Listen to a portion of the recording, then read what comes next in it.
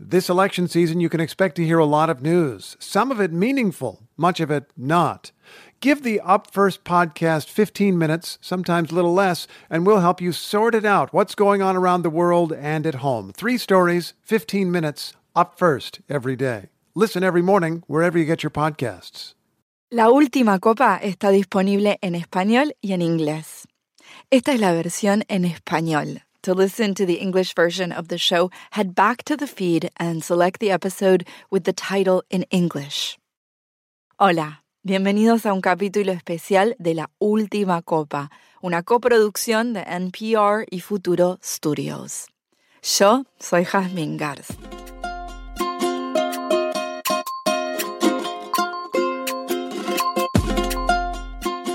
El capítulo final de nuestra historia salió justo antes del partido de octavos de final entre la selección argentina y la australiana. Ese partido estuvo lleno de emoción. La Argentina ganó 2-1 con un golazo de Lionel Messi.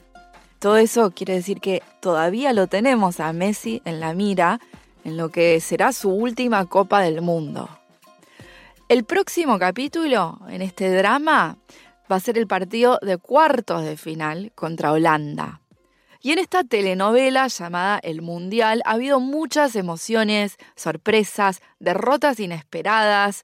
Hay mucho que hablar.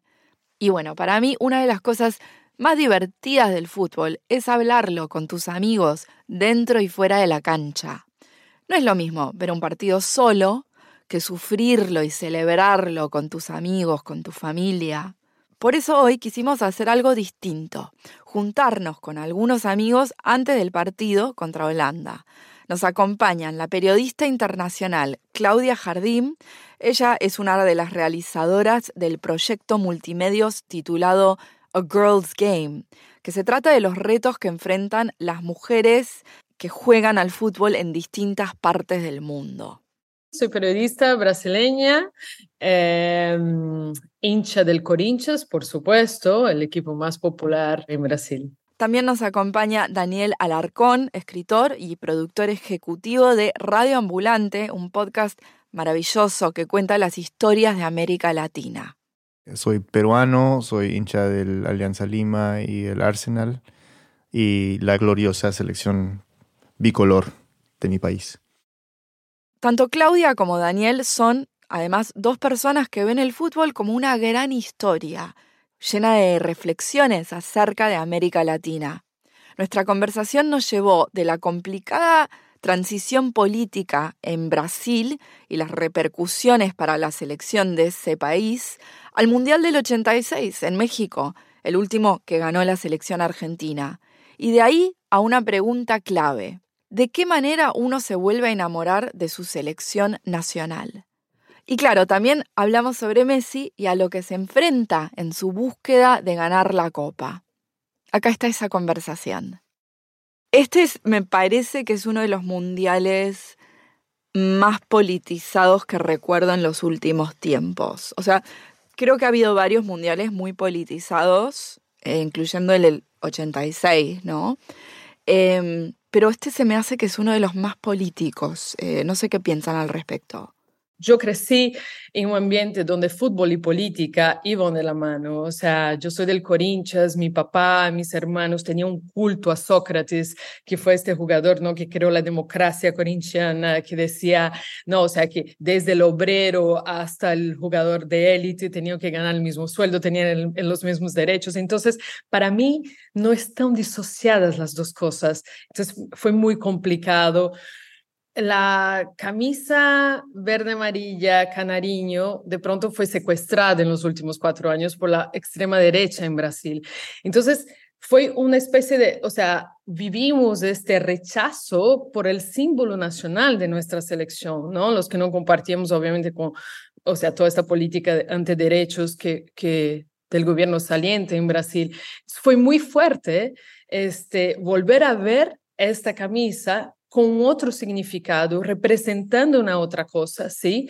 Que nos une a todos, y resignificar eso. A mí me costó trabajo, o sea, pude volver a enamorarme y decir, ok, vamos, es Brasil, ¿no? Y volver sí, a reírme y a creer en esta selección.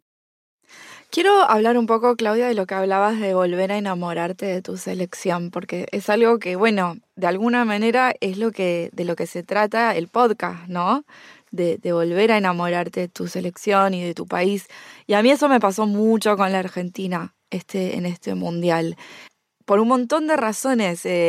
Pero bueno, me tocó muy profundo este mundial porque, como hablamos en el podcast, es el último de Messi, de Lionel Messi. Y nada, quería hablar un poco sobre la performance de Messi, que bueno, ya sabemos cómo empezó la cosa.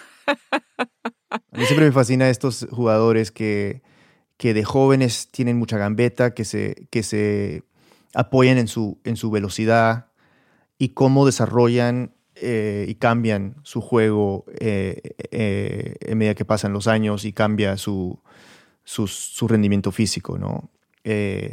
Y Messi juega mucho más en corto, ya no hace estas corridas largas con el balón, o sea, muy de vez en cuando, pero resuelve con un pase, resuelve con un toquecito y sobre todo rematando al arco de media distancia, pero es con su movimiento, ¿no? O sea, él sabe dónde correr para estar libre y ahora tiene felizmente un equipo que sabe encontrarlo. Yo lo veo más desde el punto de vista de la hincha que está esperando este toque mágico, ¿no?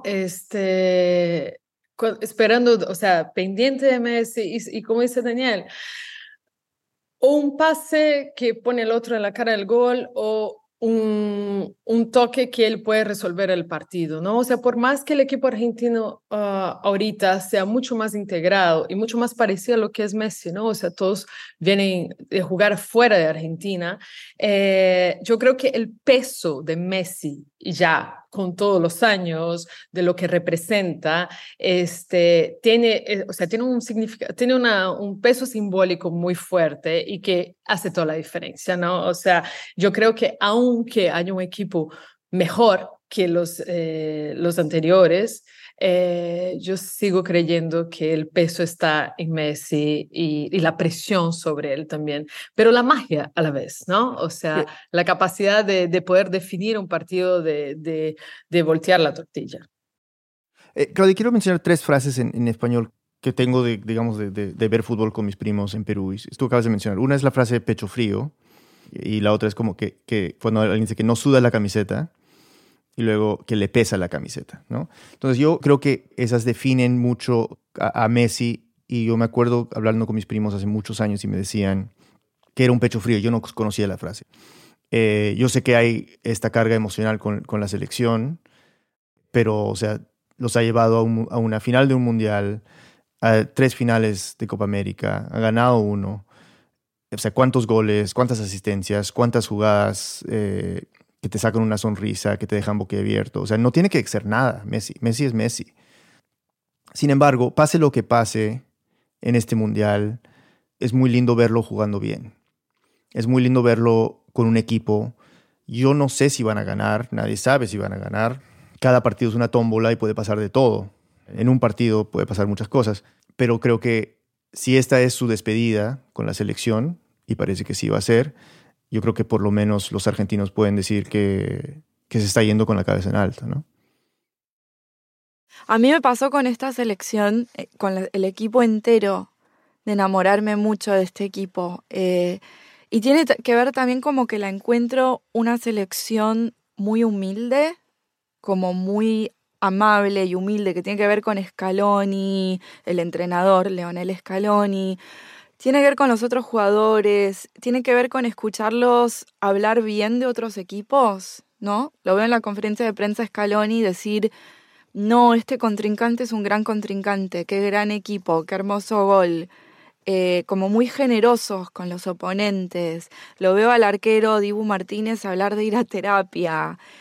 Los veo, me pasa que, bueno, siempre está el estereotipo de como la arrogancia argentina, que hablando de peso, eso creo que a mí me pesa mucho, y me da como un montón de no sé, como que me hace tan bien ver un equipo, una selección humilde, que es como agradecida y humilde y bondadosa y que se lleva bien con los otros equipos. Eso a mí me hace muy bien, como que me quita también a mí un peso de encima. No sé cómo explicarlo. Yo tengo opiniones muy contradictorias sobre Messi siendo brasileña, ¿ok? Sabes que, o sea, en Brasil la gente también ve el fútbol para secar a Argentina, ¿sí? Para torcer en contra, ¿ok? Entonces, cuando declaro o sea, mi simpatía a Messi y que le vaya bien, es así como que, ¿qué? O sea, te vamos a sacar el pasaporte. Pero yo soy de este grupito no muy amplio en Brasil, que hincha por el fútbol sudamericano, latinoamericano. Jamás voy a ir a un equipo europeo si está jugando Argentina, Uruguay, o México, Perú, quien sea, ¿no?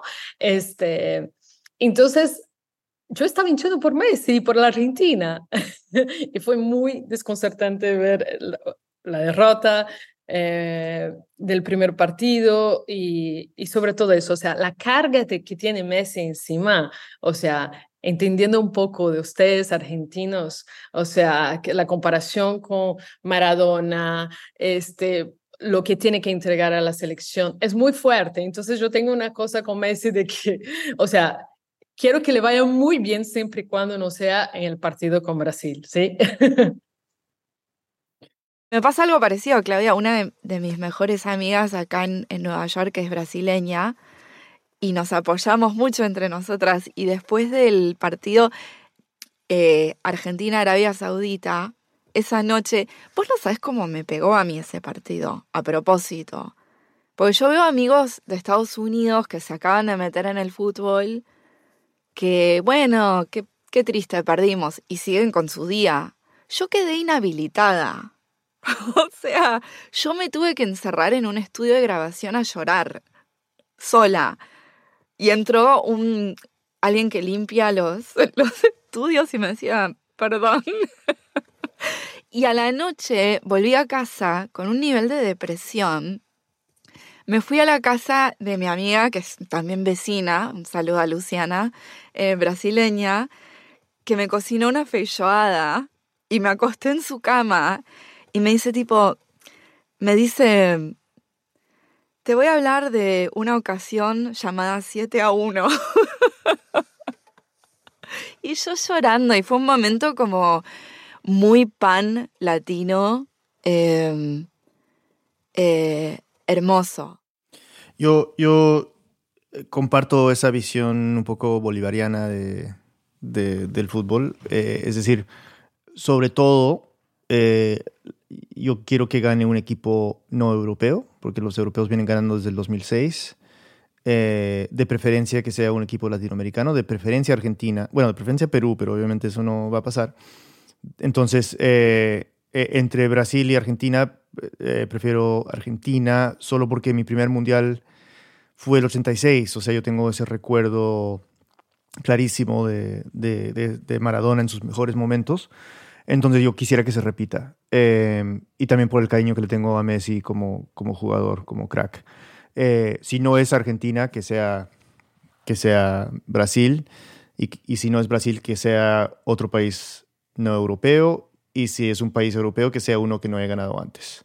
Esa es mi jerarquía, digamos, de cómo voy a hinchar por los equipos que quedan. Apoyo lo que decís, Daniel, como de decir que gane un equipo latinoamericano. De verdad, Daniel, si no, qué aburrido. El fútbol también es narrativa. No es un partido de 90 minutos, es la previa, es la acumulación de anécdotas que te dan la personalidad, te retratan la personalidad de cada equipo, de cada selección, de cada jugador. Es la construcción de una historia alrededor de ese equipo y su trayectoria, que puede terminar en alegría o en tragedia, pero digamos que uno aprende mucho de drama y de estructura narrativa siguiendo un mundial o siguiendo un equipo. Siempre.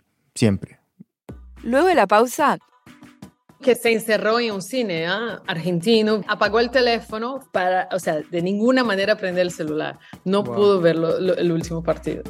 Sí. Exploramos las pasiones y las ansiedades que provocó el partido de Argentina contra Australia. Y nos atrevemos a hacer algunas predicciones. Ya volvemos.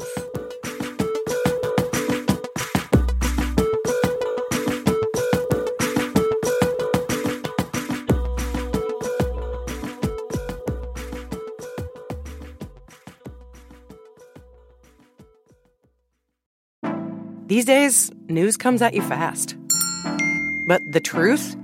Getting there takes time. There's something that hasn't been disclosed yet. Embedded is a podcast that takes the time to look beyond the headlines. How did this happen? How did we get here? With original documentary storytelling.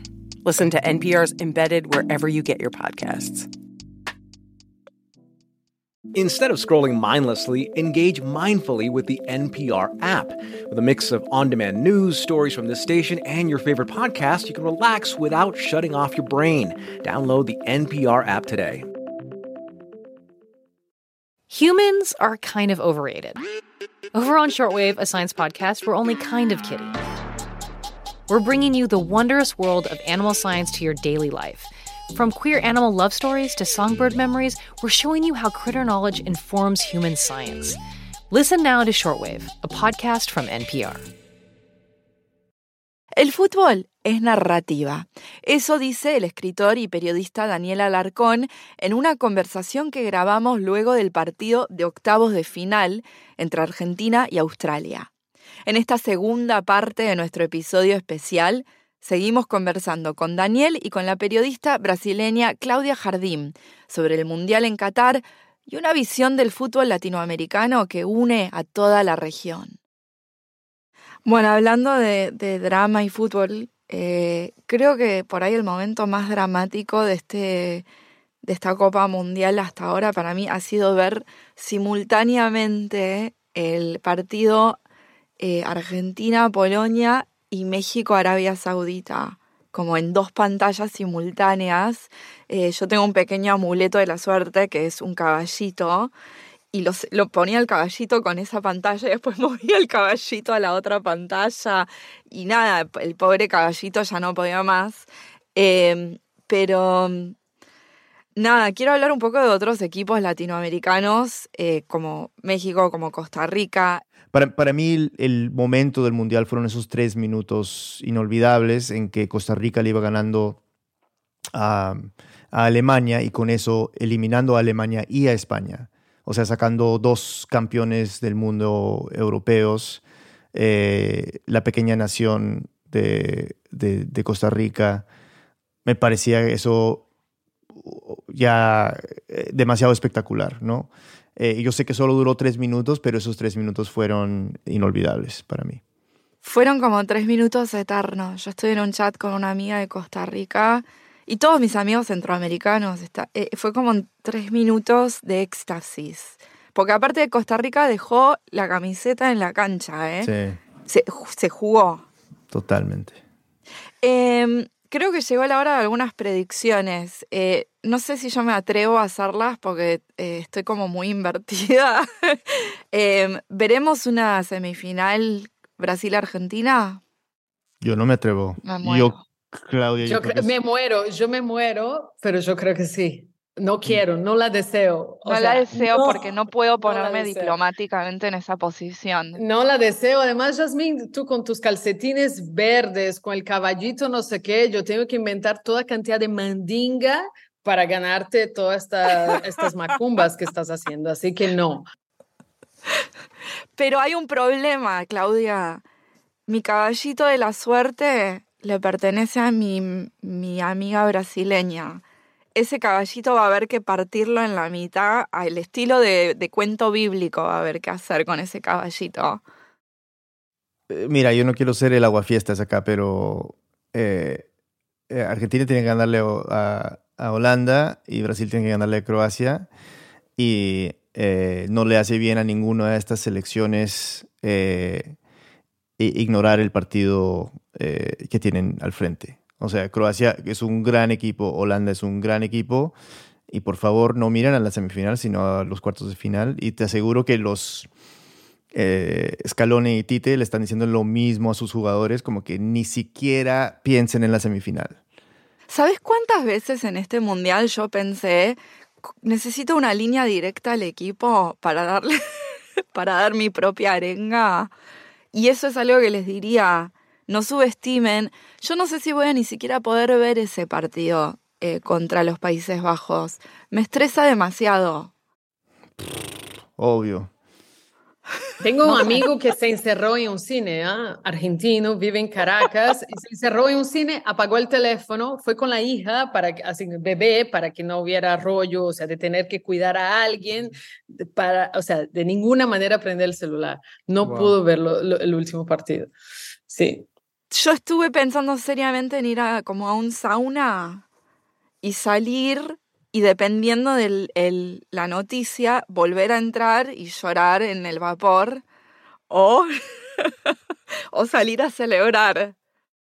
No sé, no me da no ver el partido, me vuelvo loca. O sea, tengo que verlo, sufrirlo, vivir estos 90 minutos y lo que viene y ya. Bueno, después también tengo como el pensamiento como muy muy obsesivo de que tal vez si yo no lo veo le estoy haciendo daño a la selección.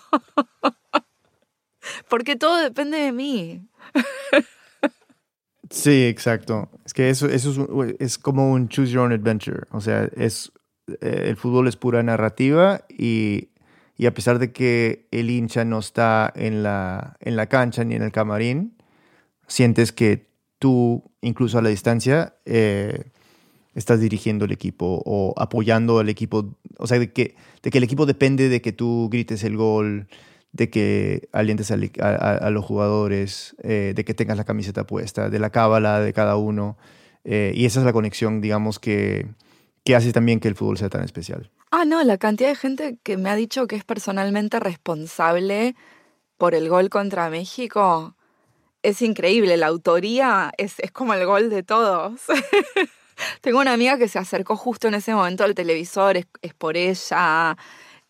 No, hay una cosa de autoría popular. Claudia, Daniel, muchas gracias por hacer esto, por venir y hablar de fútbol. Qué bueno que pasaron. No, gracias, ha sido riquísimo poder hablar con ustedes y compartir nuestras pasiones de fútbol. Sí, qué rico. Suerte a las dos. Yo como peruano estaré apoyando a ambas selecciones.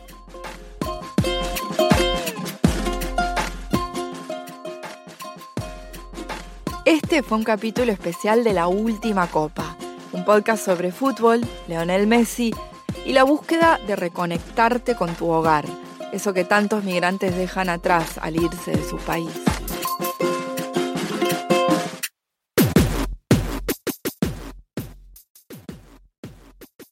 Agradecemos la participación de Daniel Alarcón y Claudia Jardín. Para escuchar la serie completa, busca nuestro primer capítulo en este canal o donde quiera que escuches podcasts. La Última Copa es una coproducción de NPR y Futuro Studios. Este capítulo fue producido por Angelina Moller Salazar. Nuestro editor es Luis Trelles. Nuestro equipo de productores incluye a Fernanda Echavarri, Marlon Bishop, Andrew Mambo, Julieta Martinelli, Juan Diego Ramírez, Skyler Swenson, Lee Hale, Nick M. Neves, Paz S. Sarabia, y nuestro pasante para esta serie fue Cameron Howell. Nuestro ingeniero de sonido para este episodio fue Josh Newell. Música para la serie La Última Copa fue proporcionada cortesía de ZZK Records. Nuestra coordinadora de producción fue Margaret Price. Katie Simon es la editora supervisora de Embedded. Lauren González es la gerente senior del equipo de desarrollo de contenido. Nuestros productores ejecutivos son Yolanda Sangüeni para NPR y Marlon Bishop para Futuro Studios. Anya Grandman es la vicepresidenta senior de programación y desarrollo de audiencias. Nos encanta recibir comentarios de oyentes. Podés enviarnos un mensaje a thelastcup@npr.org. Para La Última Copa, yo soy Jasmine Garst. Gracias por escuchar. How does the brain process memories? Why is AI a solution and a problem for our climate? What is leadership in 2025 and beyond? The TED Radio Hour explores the biggest questions and the most complicated ideas of our time with the world's greatest thinkers. Listen now to the TED Radio Hour from NPR. I'm Rachel Martin. You probably know how interview podcasts with famous people usually go. There's a host, a guest, and a light Q&A. But on Wildcard, we have ripped up the typical script. It's a new podcast from NPR where I invite actors, artists, and comedians to play a game using a special deck of cards to talk about some of life's biggest questions. Listen to Wildcard wherever you get your podcasts, only from NPR. On NPR's Throughline. We cannot function for 24 hours without cobalt because it's in our smartphone, our tablet, our laptop. And as a consequence, the lives of the people living in that part of the Congo descended into just a catastrophe. Find NPR's Throughline wherever you get your podcasts.